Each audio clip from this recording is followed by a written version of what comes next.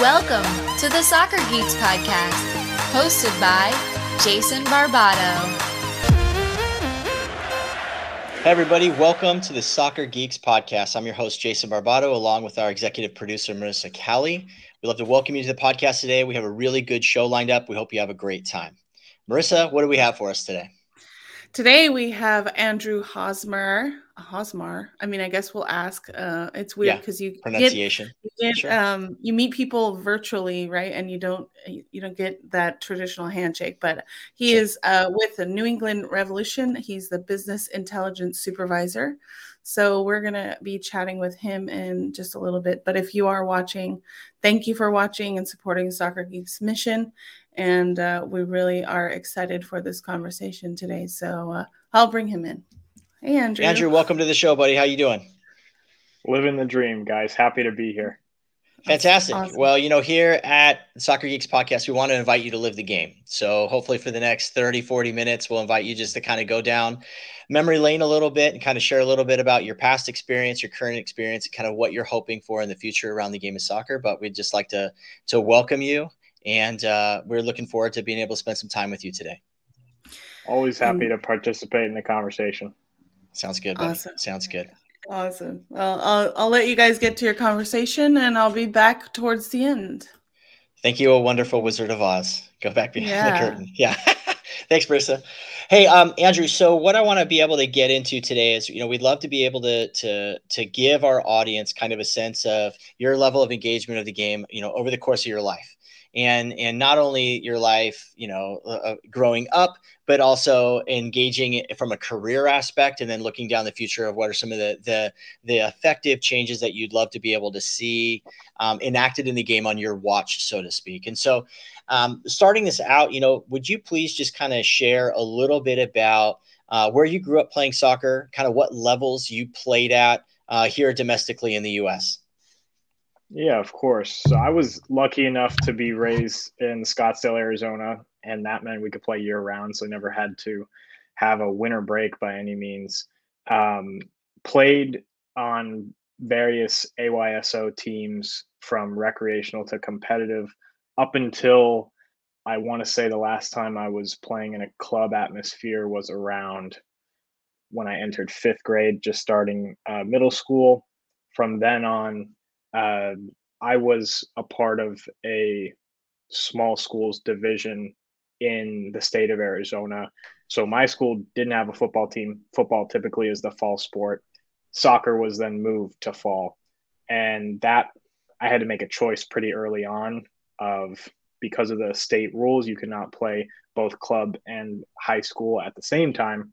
So I picked, mostly because of a strong nucleus of friends and connections I had within my schools, I picked to play for my school through freshman year, through senior year in high school on varsity, and had tried many times to kind of see if there's any way around that rule to get onto a club team, but schedules and whatnot conflicted, and so that wasn't there. But was fortunate enough my senior year to get connected with a trainer through a friend who I originally actually did not connect with at all. And he was one who was very unorthodox, and growing up playing in AYSO system, practices are always very structured. There was always an understanding of an end goal to whatever you were doing. When I came in to train with, his name's Meyer. When I came in to train with Meyer, there was seemingly no idea what was going on. It was just kind of throwing cones around, telling me to dribble, do random moves and whatnot. And I knew that if my goal was to play at the NCAA level, I thought, well, I've done things one way my whole life. I might as well try to do it differently to see if I could shake things up. Had no offers, just knew I wanted to play. So bought into the system and quickly developed a great relationship with him, and was able to fall in love with the process and the grind of day-to-day training sessions, oftentimes twice a day. And unfortunately, it was a little too late. And when I got to Claremont McKenna, which is a small Division III school outside of Los Angeles, that I was not afforded the opportunity to play at the NCAA level. So I was given a choice, and I pivoted. And as a multi-sport athlete in high school, soccer, basketball, and baseball, I knew I wanted to compete at some. Being an athlete, and especially in the academic sphere, had always been a part of my identity. So I knew I wanted to compete for something. And if I wasn't going to have that opportunity in soccer, it was going to be something else. Somehow I thought, oh, let me just email the football coach, because I've never played football before in my life. And one of my buddies happened to be transferring, and he was the kicker on the football team. And well, sure enough, I was pretty good at kicking. So, tried out, made the football team, and ended up spending about 2.5 years. We won the conference championship in 2018 for the first time since the late 80s. I think it was 30 years almost. And having the opportunity to kind of expand and use the most of my athleticism that I had left. Now, I didn't make it to my senior year. I had a lingering knee injury from high school that put off surgery, and decided to, when I got to my junior year and wasn't playing at all, I knew it was time for me to kind of make a decision that was going to be best for my long-term health. And then was able to kind of stick with a lot of the connections I had made in the athletic sphere by going into the broadcast booth. So I was the color commentator for the football broadcasts, as well as doing play-by-play for men's and women's basketball, lacrosse, baseball, whatever it is. So kind of, I think the larger theme there is doing whatever I could to connect myself, to continue to grow and expand my network, because I knew I wasn't going to follow kind of a traditional career path. And obviously, once that playing component was taken out of the equation, then I was forced to make a decision. And that's kind of another common theme, is we're going to be approached by many complex and difficult choices. And, whatever that choice ends up being, it's been difficult in the short term to see what the long-term benefit's going to be. And obviously being 23 and being just not even 2 years out of my undergrad, there's still, so much that has to be found. But that'll give you a pretty good idea of, no, it does. It really gives a really good kind of bookend idea of like your playing career, so to speak, your interaction with the game. And it seems that there, from what you shared, there was a couple different kind of forks in the road where decisions had to be made. I know that on one end, that rule, that kind of kept you from playing high school and playing on a competitive team has most recently been overturned, so to speak, or changed, or at least it has here in California. I know ECNL rules have changed across the nation, I think. And so what a tough decision to ask kids to make, whether to not play on their high school team or to play in ECNL, although I can genuinely see both sides of that argument. How did that, obviously you felt that kind of really affected your options. And we talked about, development and finally getting into like that place where it seemed like once you actually got to college and really wanted to push, that's when you really wanted to get really serious about your playing career. But it was really too late for you, unless you're the latest bloomer ever in the history of soccer. But it was really too late at that point. Looking back, going down to like kind of your younger years and thinking of playing as you were coming up, do you think that there were other opportunities for that to have been different? Or were you just in a different state of mind as a player growing up where you're like, yeah, I'm doing this. I'm here with my friends. This is the most important thing, is the social component of it and having a good time playing the game. Do you think that there's something that kind of held you back from having that conversation about your dreams and your ambitions with the game earlier? Yeah, I couldn't agree more. And I don't necessarily want to frame it as a regret or something that I feel, well, let's be honest. Looking back now, I understand I didn't put in the work in the necessary time to get to where I wanted to be. And when I first entered high school and I had to make a choice of, having the opportunity to go to a school where I can play 3 different sports and be an active contributor in all 3 versus foregoing that and a lot of those relationships that came with it and being very serious about the sport of soccer.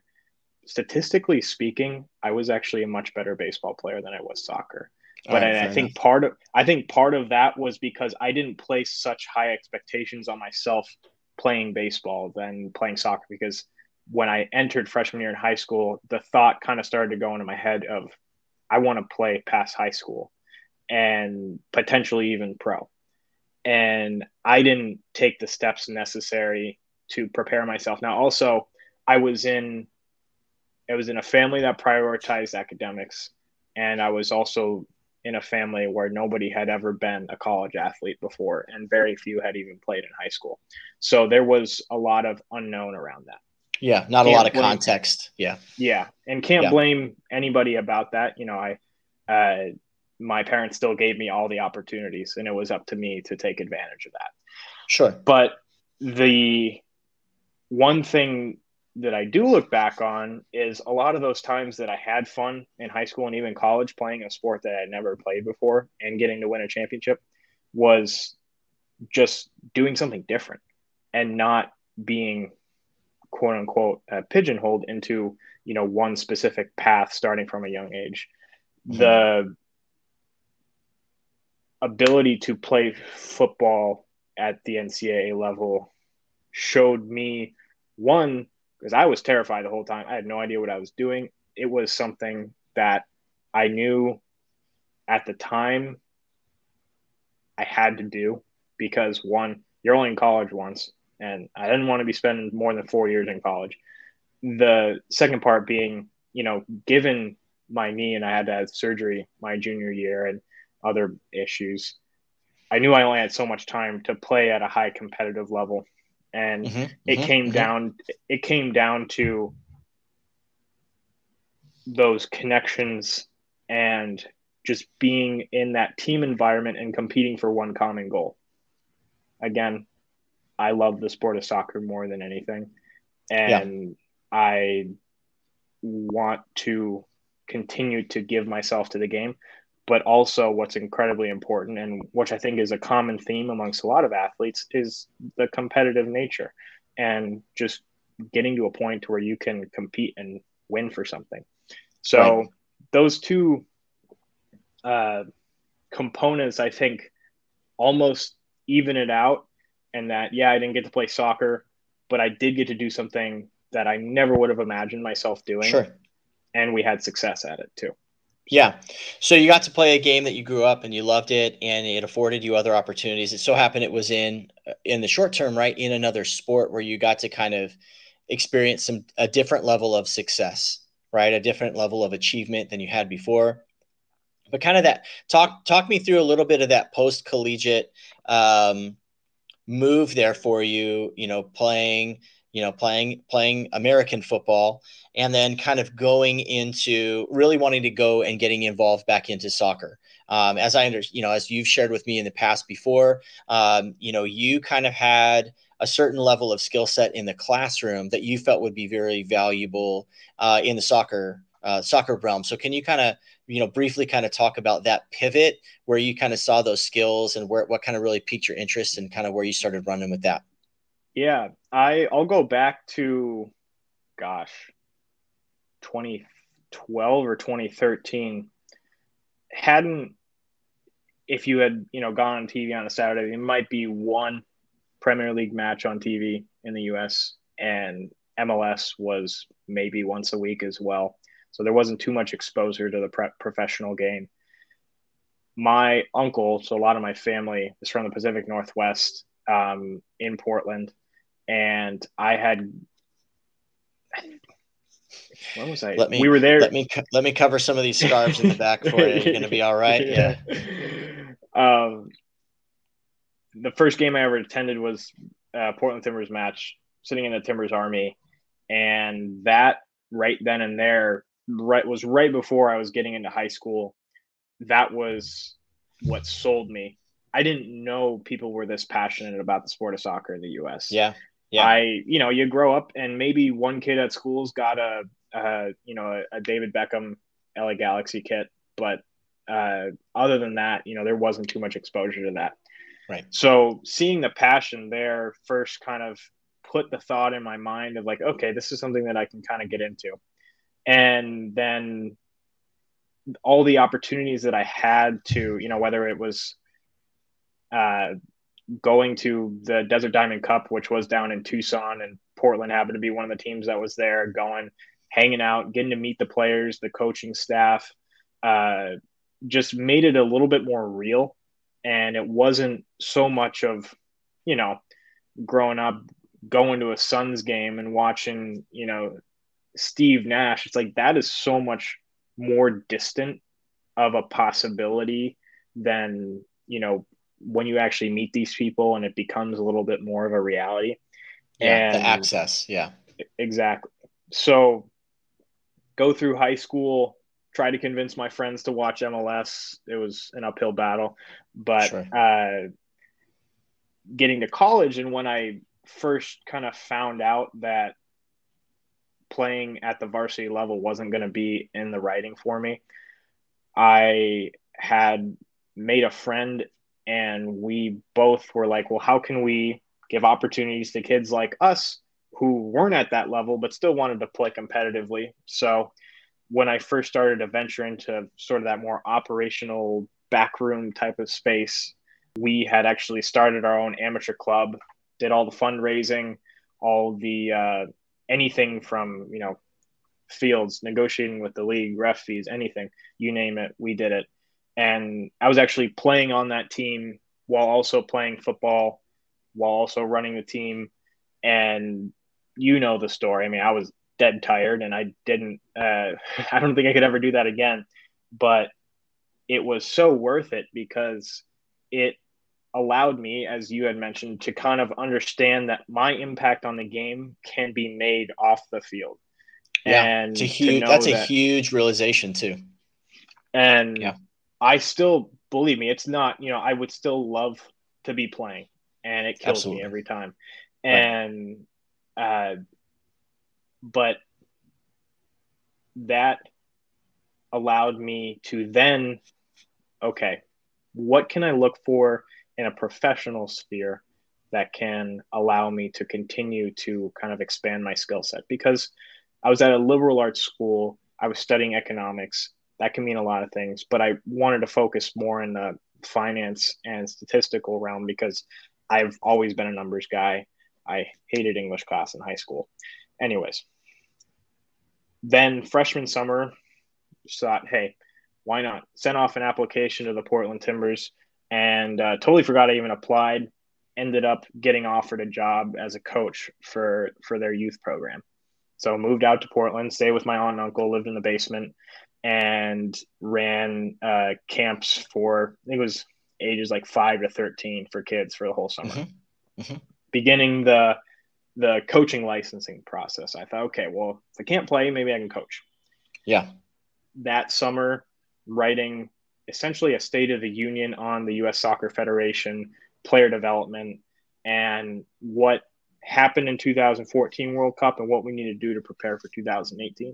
Obviously, we know what happened in 2018. We needed to prepare better, Andrew. That's the conclusion of the paper. We needed to prepare better. Yeah. Essentially. Sure. That was the conclusion. Yeah. And so again, there's taking whatever opportunity I could to learn and grow within the game. Junior year comes around, my career is over in knee surgery, kind of just down, trying to figure out, like, comprehend the fact that, I'm no longer competing at a level of where I want to compete at. One of my roommates at the time, who was on the baseball team, he had gotten an email from an alumni who worked at this company, was looking to hire interns from Claremont. But the one area that they hadn't ventured into was Major League Soccer. And I was like, well, hey, I happen to know some people there. And I was working in marketing at the time for that company. And I just so happened to be sitting next to the head of institutional sales in the office, and just started to begin to pick up things from him and gather sort of more or less his sales pitch and try to better understand how we can sell the product. And then more so, it was just out of my own ambition or whatever it was, just asked and said, hey, can I start selling? And they said, sure, go ahead.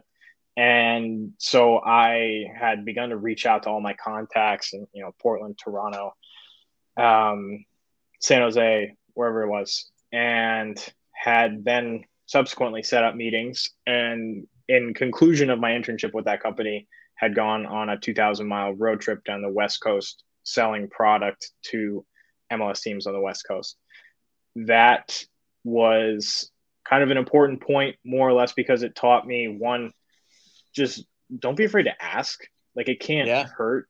And that gave me something, concrete on my resume that I don't think a lot of other people have had that opportunity to actually see a full sales cycle, and actually be spearheading that opportunity.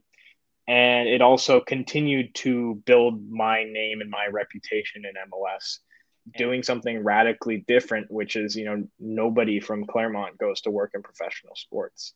Everybody follows the traditional path. Everybody in my family had followed the traditional path. And even the traditional path of what you thought it might look to get into professional sports is still very unorthodox, right? So what I think is really neat is that, and what can be really encouraging to the audience, especially kids that are players, that are younger now, whether they're boys or girls, right, is that, you wanted to intern with the Portland Timbers. They gave you an opportunity. You wanted to have a summer job with the Phoenix Rising. Hey, they had an opportunity that's there. The beautiful thing in our country now is that we're coming pretty close to, I think, 100 or nearly 100 professional soccer organizations in the country, like genuinely like professional ones. Plus, there's a lot of that are semi-pro. So there's a lot of opportunities to kind of come up in the ranks. I know that, your title, at the Revs, the New England Revolution, it's Business Intelligence Supervisor, which I've intentionally tried to make sure I don't say British Intelligence Officer every time. But, that's kind of where the land or the role you've kind of landed in now. And you kind of just were getting on the cusp of that conversation of like trying to get into the professional aspect. But you used kind of some of the things that you really resonated with you about the sport as not only some of the experience you had, but also some of that economic background too, of just trying of using that plus data analytics to get your foot in the door. Can you kind of speak to where you thought that was of high value to a professional sports organization? It was difficult because you're starting your career and you want to take those opportunities when they come. But you also, I think, and something that I was taught was you can actually be picky. You don't have to take anything that comes at you. And knowing that gave me the patience to wait until, I was contacted by the Revs about this position. Mm-hmm. And I had emailed the president of the club, Brian Bolello, my resume. And I just said, it was quick shooter. Hey, my name's Andrew. This is what I've done. This is what I can do for you. Forwarded the email to the guy who hired me, interviewed me twice in 24 hours and received the offer. Yeah. And I knew, one, when that happened, that when they see something that they like, they're going to act on it. And that gave me the confidence to know that, two, I was going to go into something and build it from the ground up. Business intelligence as a concept has been around traditional industry for a while, but the concept of using data to inform decisions is still relatively new in the sport of soccer. So yeah.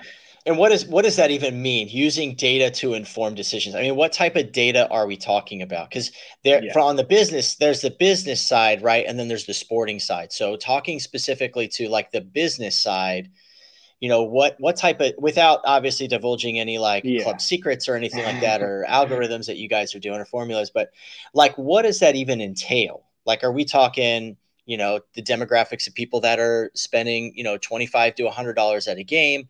What are we talking about? Yeah. And you kind of hit the nail on the head. Okay.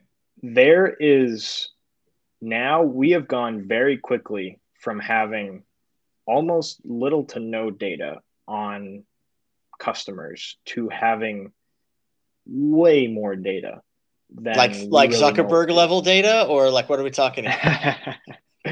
Yeah. I mean, it's without sharing too much, it's sure. And for context too, and I want to share my introduction. Actually, I started off on the technical side. I was working with Nashville last winter with their scouting department, helping them build out their South American recruiting strategy. That was my entrance into, okay, well, now I know that there's data involved in the game. Okay. So fast forward to my job with the Revs.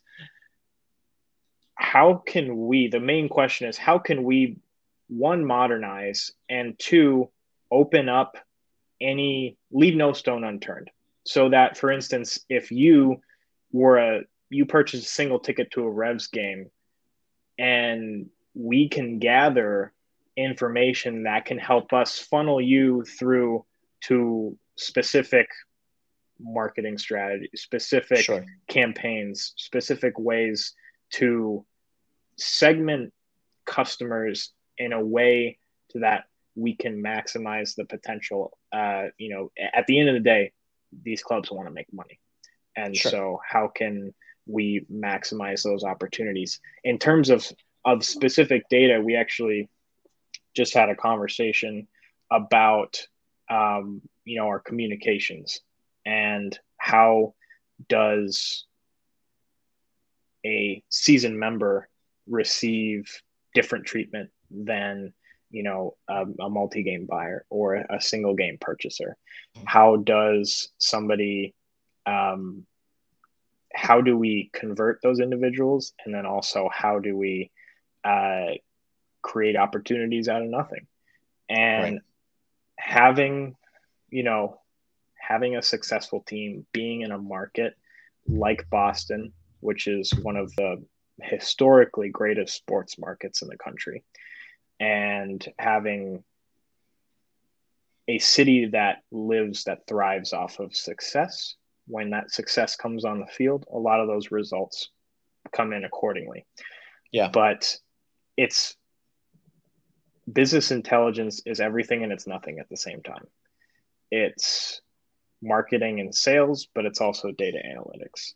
Right. It's operations, and it's almost even HR. So there's so much that falls under that umbrella. And that was part of what drew me to this. Was this opportunity is going to allow me to build a department from scratch. And it's going to allow me to work with people who have been in the industry for a long time, and will allow me to be exposed to as much knowledge as I can gain in my time here. Do you feel that, because it's one thing to talk about big data and data gathering, obviously, if you're trying to maximize revenue for the club, which, hey, I understand, people think that it's this lucrative business, that you guys are just printing money, working for a sports team. But the reality is that there's some pretty tight margins, especially in the sport of soccer in this country. There genuinely is. At what point what do you think it's going to take for professional clubs in this country to look at and use data like we've been discussing? Like you said, like there isn't really a data department on the business side. At what point does it actually flip then to the sporting side, where professional organizations are going to really hone in on gathering data, and see that player development and player pathways, kind of some of the frustrations that you had even growing up? What do you think it's going to take to kind of turn the tide for front offices to really look at big data as a solution to revenue generation? I think we're beginning to see that transition right now. We have some clubs in this country that are a little bit of a slow adopter when it comes to using data, whether it's performance data to help on-field decisions or data to help business decisions. There are also some of the clubs in the country who are year in, year out, have not really seen much success on the field, but their business operations are top notch. Mm-hmm. So we're still in this fledgling stage of kind of figuring things out. And what's great is that the league has allowed clubs, obviously being a single entity, these clubs, we are given the opportunity to collaborate, share best practices with others to make sure that we are, because MLS revenue is MLS revenue from top bottom. So they want every club to have success. They're not going to ride the LAs and who else and leave Minnesota in the dust. That's not going to happen. Mm-hmm. So but I will say, which is healthy. I mean, they really promote parity in all things. I mean, I got to plug back in my light here, but they promote parity in all things: parity in the league, parity in the playoffs, parity in even revenue generation. Large in part, they'd like to be able to promote parity in player development, but we know that's not necessarily true, right? Minnesota doesn't even have an academy at this stage. They've basically exited the market on even having an academy, which is incredibly offensive in my opinion. But it's good that they see the value there, right? The value is there. So let me ask you this question. And we got about 5 or 7 more minutes, like before we want to wrap up the conversation here. What do you think it's going to take? You know, you've been around the landscape, you're in a front office. I mean, obviously, you know, you're building your department as it is, and you've got a pathway that you'd like to head down and a ladder that you'd like to climb professionally as you give back to the game.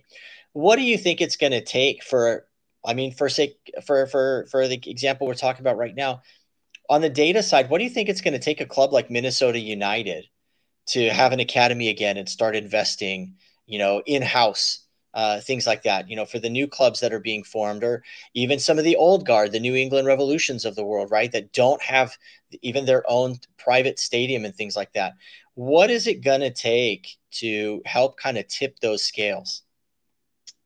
I think there's going to be some new potential revenue that's going to be unlocked. And one you hit on, soccer-specific stadiums. Being able to have control over gate revenue is incredibly important. Now, also, you've got the Atlantas and the Seattles of the world that have no problem selling out football stadiums. I don't think those will ever 100% leave, but I do think a move towards that will be important. So unlocking other revenue streams, I think, is going to be important when we revisit the broadcast negotiations in 2023.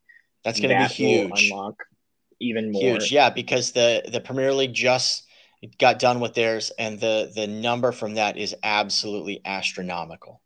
Billions. That's gonna really help that league continue to get pay for and afford the biggest players around the world. So now that we have, there's gate, there's TV. MLS Next, I think, is going to, given the structure of Major League Soccer, clubs will quickly realize, those who are not participating will quickly realize, and I think the league is going to move towards hopefully a 100% participation. Right. Those clubs who are not participating and creating a viable pathway to pro from youth will see where they're lacking. There's going to be the Dallases and the Philadelphias that are just going to turn out young players. Yep. They invest heavy in academies. They for years have not spent big money on DPs. They for years have really invested. I mean, everyone loves it when they're selling, 10 players, for excess of $3 to $15 million a pop, right? But no one was really willing the 7, 8, 9 years ago to invest the money in the academies like Philadelphia and Dallas were. Who do you feel are the clubs that are kind of right there in tier 2? Like if you were to limit tier 2 to maybe 2 to 3 teams, who would you say are right there that are investing in the academy, investing in data, doing what they can to have homegrown players and to develop and to sell, or to develop and keep? Who are those teams? there's two clubs this year that we saw that were their hand was forced and they had to play a lot of young players earlier than they wanted to. Seattle being number one. Yep. I believe however many, they had 6 teenagers they started that one game or something. They did. They had six players start under the age of 18 years old. Yeah. Huge. Yeah. Colorado, we've seen momentum with them. And Cole Bassett. 0 DPs on Colorado. 0 designated players. Sammy Vines to Europe, and Cole Bassett soon as well. And maybe Kellen Acosta as well. Yes. But in terms of pure homegrowns, I mean, we've seen some pop up here and there. I mean, Kevin Paredes in DC United. Yep. Big talent. Big talent. Efra Alvarez, Julian Araujo in the Galaxy. But I think so many clubs are still even building out that infrastructure to where we won't quite see, a lot of that development. We look at a couple of years ago, Marco Farfan was the poster child for the Portland Timbers Academy. He was the only one that ever made it out, Correct. And not even excluding those who had made it to either USL or other levels or NISA. Right. So, but I think the key thing, and what obviously kind of the crux of this conversation is opportunity. And until we begin to allow for there to be ample opportunity for those, even outside of the MLS Academy system and outside of the outside of directly US Soccer Federation academies, a lot of these problems will continue to be around for a while. Yeah. For a while there, even for Portland is Ibo Bise for quite a while, right? But, unfortunately, the last few years have been a little bit unfortunate as far as his development career and things like that. But, and we're going to have that. We're going to have the next big thing. We're going to have the hype. And then, guys are going to kind of settle into their career and, or is what it is. And, but the good thing is that people are at least kicking down doors, trying. And that's really what it is. Looking back through, like you said, looking through your career playing the game and your interaction with it. And one thing I really value and appreciate is that, hey, I didn't have these opportunities, or I didn't have that conversation or that thought young enough. And when I did, it was too late. What type of environment could I create for players down the road to have that conversation earlier, to have that conversation sooner? And that's why I appreciate and applaud like your efforts, and right now, you're on the biz dev side, for a professional club, but that doesn't mean that down the road that the lessons you're learning today are not going to be able to help a professional club on the other side. Wrapping us up here, I got one last question for you. And I just want to ask, if there was one thing in soccer, and I'm going to call it soccer on this show. It's called Soccer Geeks. I'm going to call it that here. It's fine if you call it football, but we call it soccer. If you could wave a wand and you could change one thing about the game in the United States, what would that be, and how would that make the game better here? Youth coaching, I think. Okay. Giving kids the freedom to play freely at a young age, and then slowly layering in structure as they begin to grow and their understanding of the game grows, will allow us, I think, to create less of a kind of results-driven win-or-loss mentality and more of an understanding and a passion and a love for the game. Yeah, what a great answer. How do you think that's going to make the game better? We know the best players in the world and where they come from. The reason they're the best players of the world and they attract the most eyes is because of their attractive style of play. The league and most world soccer is transitioning to focus and to praise strong attacking players. We can see that by the astronomical transfer fees. Sure. So that's where the league is headed. And I think we'd be remiss if we didn't try to jump on that train.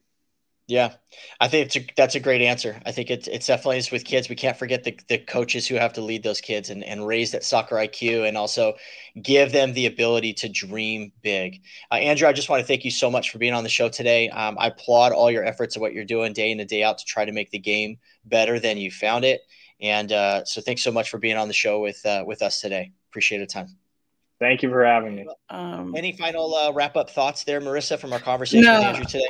I think one learning from Andrew, obviously, like how his path, kind of had to take the pivot. I think it's really important to hear that, and whoever's listening, it's a he still was able to make an impact, and he is making an impact in the game. And so I think that's really important to talk about, because it's not just, you're not always going to take the path that the next biggest number one striker that everyone wants to right away. So that was a good thing to hear. And then also how we can change the game for the future, I think was great. I love that answer. Wasn't that great?